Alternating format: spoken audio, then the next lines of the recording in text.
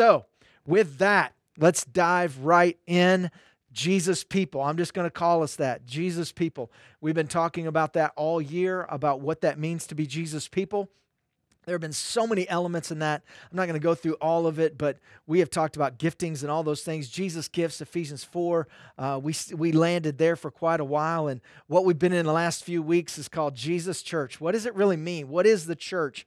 What does it mean to be the church? Not to go to church, but be the church. Because here's what we've learned over the last few weeks. The foundation of the church is the revelation. It's not a guy. It's not this. It's not this. It is the revelation of Jesus as the Christ, the Son of the living God, according to Matthew 16. And we also know that in the midst of that, Jesus said, on this rock, on this revelation, I will build my church. He's building his church. We're not building his church. If we're building, quote unquote, a church, we're not a part of the building of the church of the Lord Jesus Christ, because he is building his church. He's using living stones, us, to do it, but he is building his church. And if he is building his church, that means the church is powerful. Listen, we are the church, and we are the church being filled with the Holy Spirit to do what? To personally grow and mature, to become more like Jesus, to use our gifts to help the whole body grow in Jesus. It's not just about us, but then to do the ministry of Jesus on the earth, to be equipped to be empowered by the Holy Spirit to do the ministry of Jesus on the earth. And then last week we leaned into the early church. Really, the early church is our model. Listen, it's not, quote unquote, a template or anything like that, but it is our model.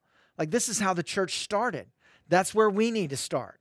So many times we think, well, we've evolved and we've evolved beyond this. And what ends up happening is we evolve, quote unquote, beyond Jesus's church. And then we cease to be the church, and now we become an organization or a business or just an arm of culture, and now we just become a civic organization, and now we're not a part of the body of Christ. We're just a part of an organization, and there's no eternal value in that. We are the body. Jesus didn't die for an organization. He died for each and every one of us for redemption, atonement for our sins, that we could come into a relationship with Jesus, that we can have a relationship with the Father through Jesus, and that now we can make his name known on the earth. And the early church was locked into that purpose. And so last week we leaned into the early church. We talked about, hey man, when they started, there were really 4 specific priorities. So Acts chapter 2, verse 42. Says this, now the Holy Spirit's been poured out. You guys know this. Thousands have been ushered into the kingdom of God. They're being baptized. It's just a crazy, crazy sight in Jerusalem. All these Jews are getting this revelation of Jesus. The gospel's being preached. They're repenting. All this stuff being filled with the Holy Spirit. And it says, and they continued. Okay, so after that, what did they do? They continued steadfastly in the apostles' doctrine. That's the teaching we talked about last week.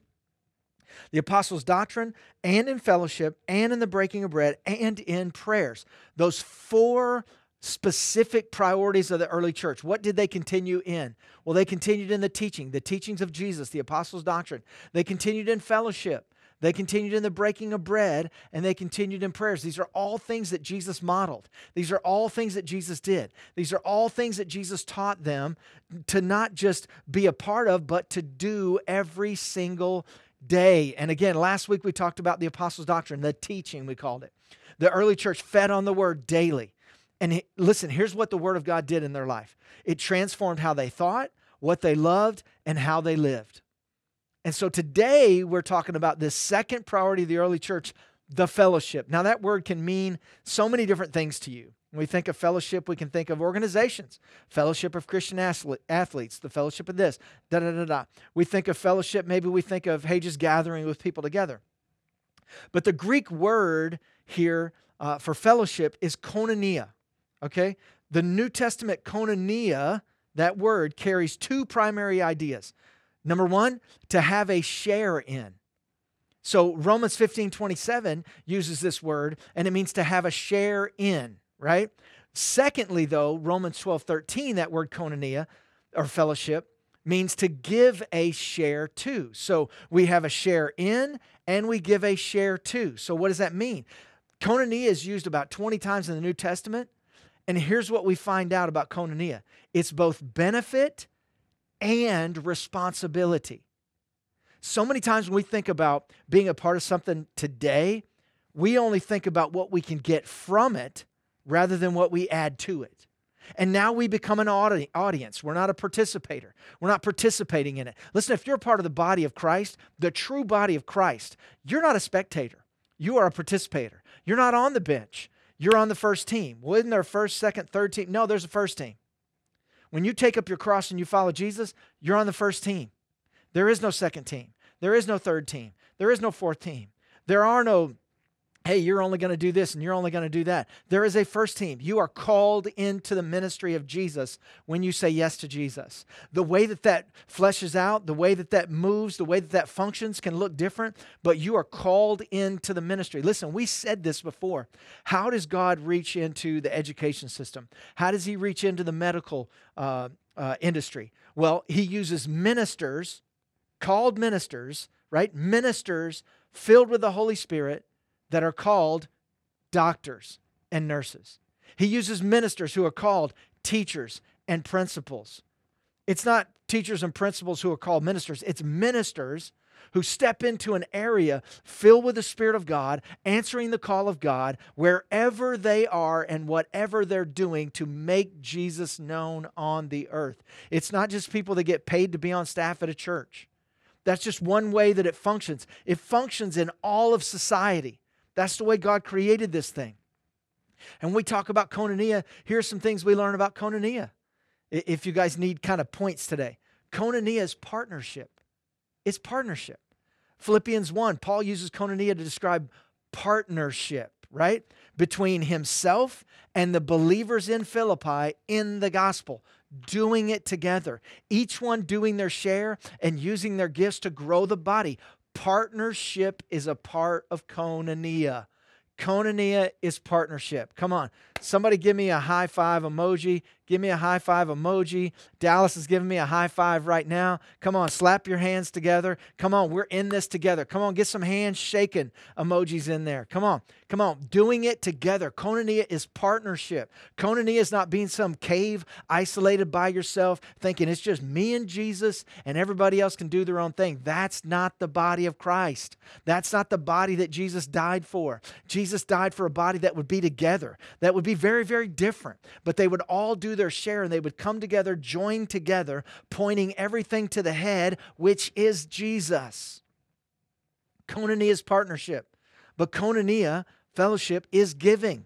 Romans 15, koinonia is used to describe shared giving, like giving to the poor, to the work of the ministry, to support those that are being launched out into the deep to go to places that nobody had ever been to preach the gospel. Like it was giving. The giving of resources is part of koinonia, sacrificial giving. So koinonia is partnership and it is giving. Come on, give me some emojis with a hand that's reaching out, right? A hand that's reaching out. I'm reaching out. You know, in Acts chapter 3, Peter looks at the lame man, and I will talk about this until I am dead. But he reaches out his hand. He is now filled with the Holy Spirit, right? And he looks down at the man. He says, silver and gold, man, I don't have it. But what I do have, I give it to you in the name of Jesus. But bones aren't popping yet. He reaches down his hand. He extends his hand. It was an act of giving to this man. What I do have, I give it to you in the name of Jesus. And that hand touches that other hand. And because Peter reaches out to the guy, then bones start popping. He reaches out. It's not about me anymore. It's about this man. It's about his need. It's about what does the Lord want to do in this man's life. And so in the name of Jesus, listen, koinonia is partnership. Peter and John were in partnership with the gospel in that moment with that man to be healed and to hear the good news. And then hundreds end up hearing the good news. They get thrown in jail for a man getting healed. Partnership is not always easy. Koinonia is giving. You know, when we give resources, just like we're talking about with Moldova and Ukraine, sometimes we can look at it and go, man, I just don't have this, and I don't have this, and I don't have enough, and I don't have this, and I don't have this. When instead, if we would look at it as, man, this isn't mine anyway. This is the Lord's. These aren't my gifts. These are the Lord's gifts. He's just simply giving me these gifts to be a good steward of those gifts. I'm not going to hide mine in the dirt in fear and waiting for him to come back. No. I'm going to multiply this thing. I don't want one seed or one gift stuck in the dirt not being used. I want to take the seeds that I got and I want to use them, because when I do, it's going to multiply. And then that means I'm going to have an opportunity to have more gifts flow through my life so that those gifts can be used to lead people to Jesus. Man, that's what the early church understood. Listen, we see all of this in Acts 2:42. Much more than just getting together and hanging out. Sometimes we think fellowship is just getting together and hanging out. Listen, they were devoted to partnership. This wasn't just like, hey, let's hang out for a little bit, but man, if it gets a little uncomfortable, I'm out. We create exit strategies for everything. And we've created exit strategies in being the church, so that when it gets a little uncomfortable, we got an exit strategy. I'm out. Listen, there should be no exit strategy on the narrow path that Jesus has set before us. Even at the end of our journey on that narrow path, it's not an exit strategy. It's an entrance into another kingdom, into another level, into an eternal kingdom now. It's not an exit, it's an entrance. Man, if we would get that in our brain and just turn that switch, I think it would change so many things in our lives. We would stop cursing the things that God actually wants to bless. God doesn't hate relationships. He loves relationships. He doesn't hate tension in relationships. He loves it because a lot of times that tension brings us to a place of refining that we will understand the value of those relationships. They were devoted to partnership. They were devoted to giving and to serving. I can't believe the word serving has almost become a bad word in quote-unquote church. Oh, I can't serve. I got to do this. I got to do this. I got to do this. And I'm like, wow, are you kidding me? Really? What book are you reading? What version of the Bible are you reading? It's definitely not the Word of God. Listen, that doesn't mean you got to serve in 14 different areas and exhaust yourself and do everything for quote-unquote the church. Just be the church. And if you are the church that Jesus is building, you are going to not be forced into serving. You are going to volunteer to serve. If you are the church that Jesus is building. There are many areas that I get paid for. There are many areas that I serve. That's not elevating me or anything else. That's just saying I have an understanding in this season of my life exactly the cost that Jesus paid so that I could serve. He paid a cost. He paid a price just so I could serve. Have you ever thought about that? A part of Jesus' death on the cross is that when we go through that cross, we would no longer see ourselves first. It wouldn't just be about us. It would be about Him. And it would be about being used of Him to make His name known by serving. Not just doing things for people, but doing it in Jesus' name. There's a big difference. Sharing their lives, the early church, with one another for Jesus in order to make His name known. Listen, in the fellowship of the early church, man, there was a lot of stuff going on. In verse 43 of Acts 2, fear came upon every soul. Wonders and signs were done through the apostles. All who believed were together, had all things in common, sold their possessions and goods, divided them among all as anyone had need. Listen, he's not talking about creating some utopia out in the middle of the woods. Listen, that's been tried. And it almost always ends up in abject failure, or worse, it ends up in tragedy.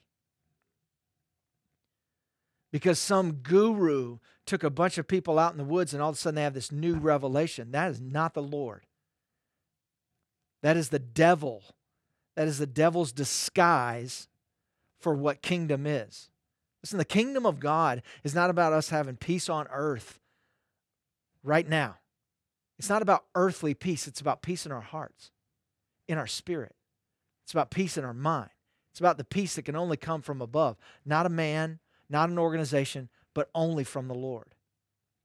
Listen, it says that they divided them among all as anyone had need. They're not creating a commune here. They're all still living house to house in their own houses. They're working in the marketplace. They're going to the temple daily. They're eating together. Listen, what does it say? Continuing daily, daily, daily, daily. It doesn't say continuing monthly. It says continuing daily with one accord in the temple. Well, Scott, they didn't have as much to do as we have to do now. We got a lot of things to do. No, we got a lot of distractions. They had just as much to do in their own culture as we do today. It just looks a little bit different. They had as much to be a part of in their own culture as we do now. It just looks a little bit different. Continuing daily with one accord in the temple, daily, and breaking bread from house to house. They ate their food with gladness and simplicity of heart, praising God and having favor with all the people. And the Lord added to the church daily those who were being saved. Look at the results of not just teaching, but fellowship. Koinonia. When they partnered together, when they gave of themselves, when they gave in the name of Jesus, what happened? Miracles, signs, wonders.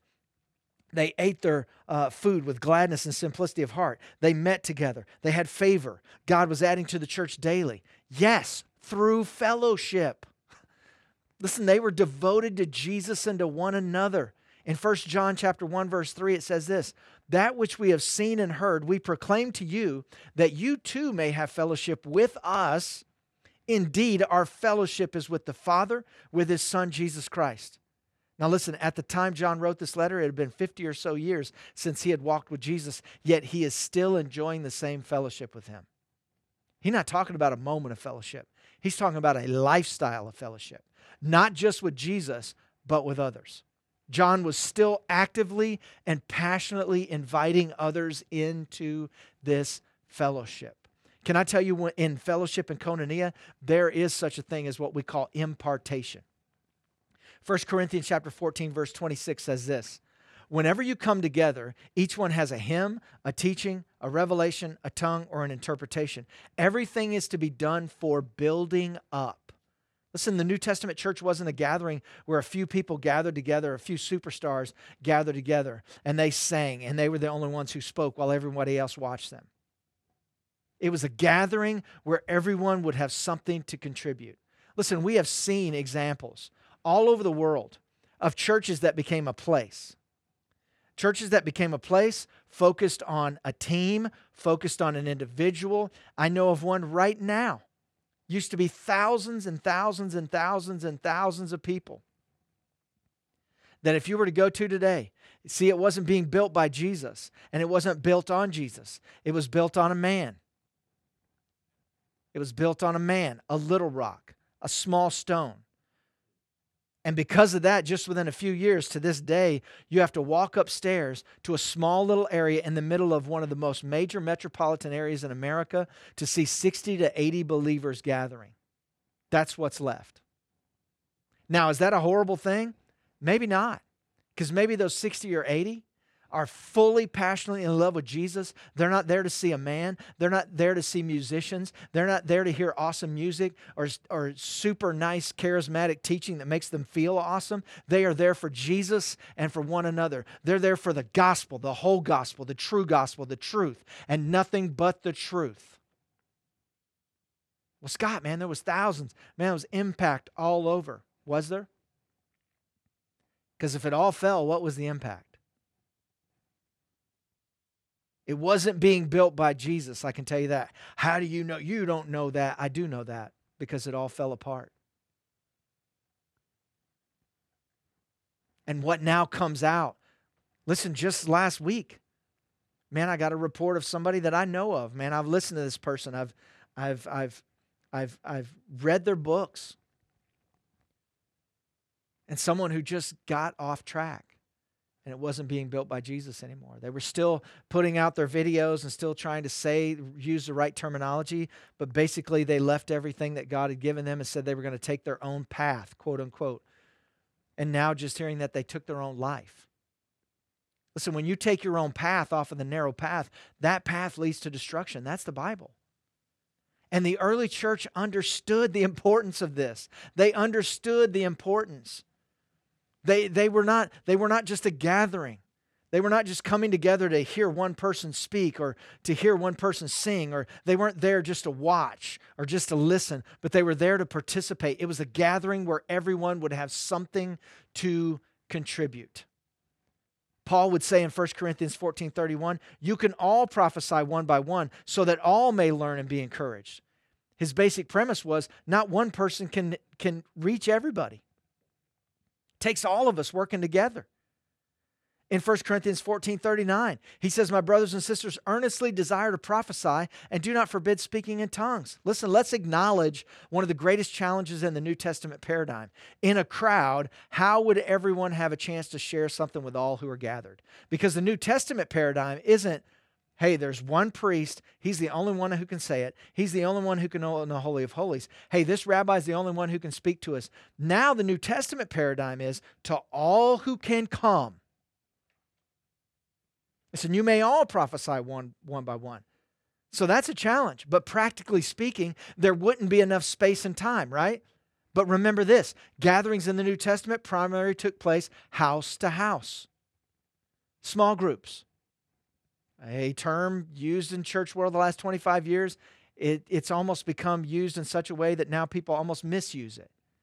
It's almost become not a term of biblical foundation, but now it's almost become just some marketing terminology. When people hear it, they're like, You see how we allow culture to influence us and get us to actually start cursing the things that God wants to bless? It's ridiculous, y'all. It's just ridiculous. I hate it. I rebuke it in Jesus' name. It's demonic and it's evil. We need to stop. All right, let me smile now. But we need to stop, y'all. We need to stop cursing that which God created to be good and to be used for His glory. You had houses of prayer. People weren't just meeting house to house and eating, but there were houses of prayer. People were hosting just prayer at their house. Small groups where there was teaching or fellowship and breaking of bread and prayers. And then there were houses of prayer. 25 years later, here's what Paul says to the elders of the churches of Ephesus after he lays this out. That, listen, here's what can happen. Here's what you can do. 25 years later, he says to the elders of the churches of Ephesus, I have taught you publicly and from house to house. Listen, there are benefits to both large and small gatherings. Don't curse either one. Don't think that either one is the only one. We need both. In order for the church, quote unquote, to participate in fellowship described in the New Testament, there must be a doing of life together. Not just gathering, but there has to be discipleship. People must be taught about the Holy Spirit, the gifts of the Holy Spirit, the Jesus gifts from Ephesians 4. Paul said in 1 Corinthians 12, now concerning spiritual gifts, I do not want you to be uninformed or ignorant. Paul knew if people were not taught about the gifts and the functions, believers would not know how to share and receive spiritual things. The gifts were given to equip us, but also to help one another grow and mature and become more like Christ. And so there was this amazing invitation. And here was the invitation of the early church. Listen, the invitation to you is to be a passionate, Holy Spirit-inspired Jesus people in fellowship with Him and one another, strengthening and building one another up in the faith. That was the invitation. And it's the same invitation that's given to each one of us. So here's what I want us to do. I want us to take time to pray and to ask the Holy Spirit to reveal or give us something to encourage or build someone up right now in this moment. And for you guys, that may be text, call, email, whatever it may be, right now, or this week at work, school, dinner, lunch with somebody, small group, prayer meeting at your house. Listen, maybe the Lord is calling you to open your home as a house of prayer. Maybe the Lord is calling you to host a small group. Well, Scott, I'm not in Shreveport Bossier area. I'm not even in your state. Well, would you be willing to have a house of prayer on Zoom once a month with other people in the online community? Would you be willing to host a house of prayer once a month as a part of the online community? Would you be willing to do that? Would you be willing to host a small group once a month for the online community? Would you be willing to do that? Or would you be willing to, just for your neighborhood, have a house of prayer? One night a month. A small group, one night a month. Listen, I'm not telling you to create your own quote-unquote church. Again, we're being the church. I'm not telling you to all of a sudden start a meeting in your church, hopefully so that we can build a ministry for ourselves. That's not what I'm talking about, and that's not the Bible. Be very careful with that. because we all need a covering. Jesus is our covering. Yes, the Lord is our covering. But we also need people in our lives, mature, Spirit-filled believers in our lives who can help us grow and mature so that we don't get off track, so that we don't start cursing the things that God has given to actually bless. House of prayer, small group. Those the same thing, Scott? No.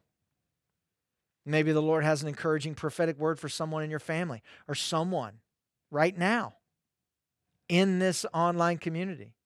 Would you be willing to put that in the chat right now? Maybe the Lord's given you something encouraging and prophetic for people right now. Share that. Scott, I'm watching this after the fact. I'm not really watching it in real time. That's okay. Put it in the chat. We look at those things. We don't just pass by those things. We look at those things, and everybody who is a part of that chat can see it. Maybe it's a prophetic word that's not right for this exact moment, but maybe tomorrow, maybe the next day, somebody will see it, and it's a word for them. It's an encouraging word for them. I want us to look inside of ourselves right now and be like, man, what is God putting inside of me right now for someone else? The fellowship, the koinonia, the gathering together, the partnership, the giving of myself, the giving of my resources for the body, for Jesus. So what about you? You, not someone else, you. What about you? What is the Lord saying to you? Maybe you've been outside of koinonia. Maybe somebody told you you didn't need all that. Maybe somebody told you, hey, you're just going to get hurt. Well, in a sense, they were right. You're going to be hurt in relationships. And actually, let me just pull the curtain back a little bit. A lot of times, I'm not saying a couple or a few, I'm saying a lot of times, your hurt in relationships will not be caused by someone else, but will be caused by you yourself. Because you wanted your way. You wanted it to make you feel a certain way. And when it didn't, you got mad. And maybe even the people that you were in relationship with, they didn't even know what was going on. And you formulated it, you meditated on it, and you blew it up into something that actually did not even exist. Koinonia, fellowship, yeah, it's risky. But when did following Jesus stop being risky? He said you got to give all of it. That means your parents may not agree. That means your brother, your mother, your friends. Listen, when you sell out to Jesus, you're going to find out some things about the people around you. When you totally give it up for Jesus, you're going to find out some things about the people around you. You know, who really means it when they say, hey, man, I'll be there no matter what. Hey, man, I'm super tolerant, whatever. Well, really? Or until it becomes a little too uncomfortable for you. Listen, I'm not going to hide my Christianity from anybody. I'm not going to hide the fact that I'm in fellowship and koinonia with people. I'm not going to hide the fact that it's uncomfortable at times. I'm not going to hide the fact that I lead, that God's called me to serve, within the context of the body of Christ at a local church level. And I'm not going to apologize for that. I'm not going to try to be cryptic and hide those things. I'm not going to try to, listen, here's one thing about it. We're never going to try to sneak something by you here. Hey, everybody, welcome.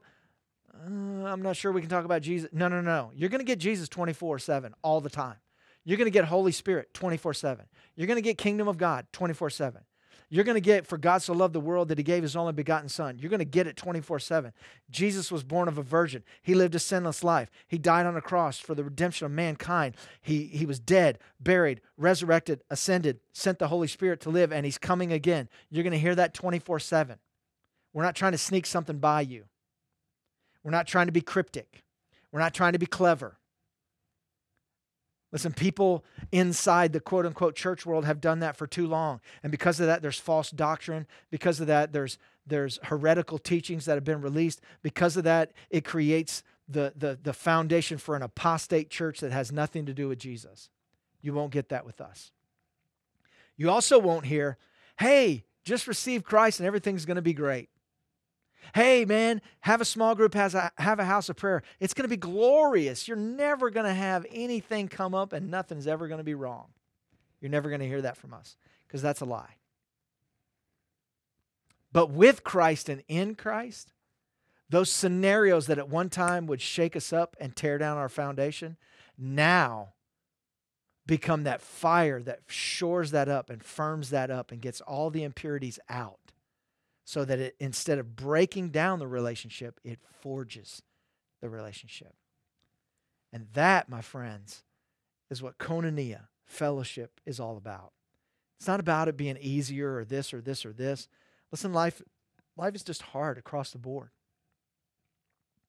But I would rather do life with people that are walking through some of the same things that I am, but not just that, but that they're also going towards the same goal that I'm going for, and that's Jesus. That is the hope of eternal life. The same direction I'm going, not pulling against me or trying to pull me back from that. Yeah, we're not perfect. Yeah, we stumble and fall. But man, how awesome is it that when you stumble and fall on the path to Jesus, with Jesus, that you look up and somebody else is right beside you going, come on. Come on. Well, don't I have to go all the way back to the beginning? No. We're going to stand up right where we're at, and we're going to keep moving forward. Amen. All right. So you guys got your action step. Hopefully you remember all that. I'm not going to say it all again. But just remember, what is the Lord speaking to you? Just what is the Lord speaking to you? What is He revealing to you? And listen, refuse to be isolated. That's the enemy. He wants to get you alone. He's a predator.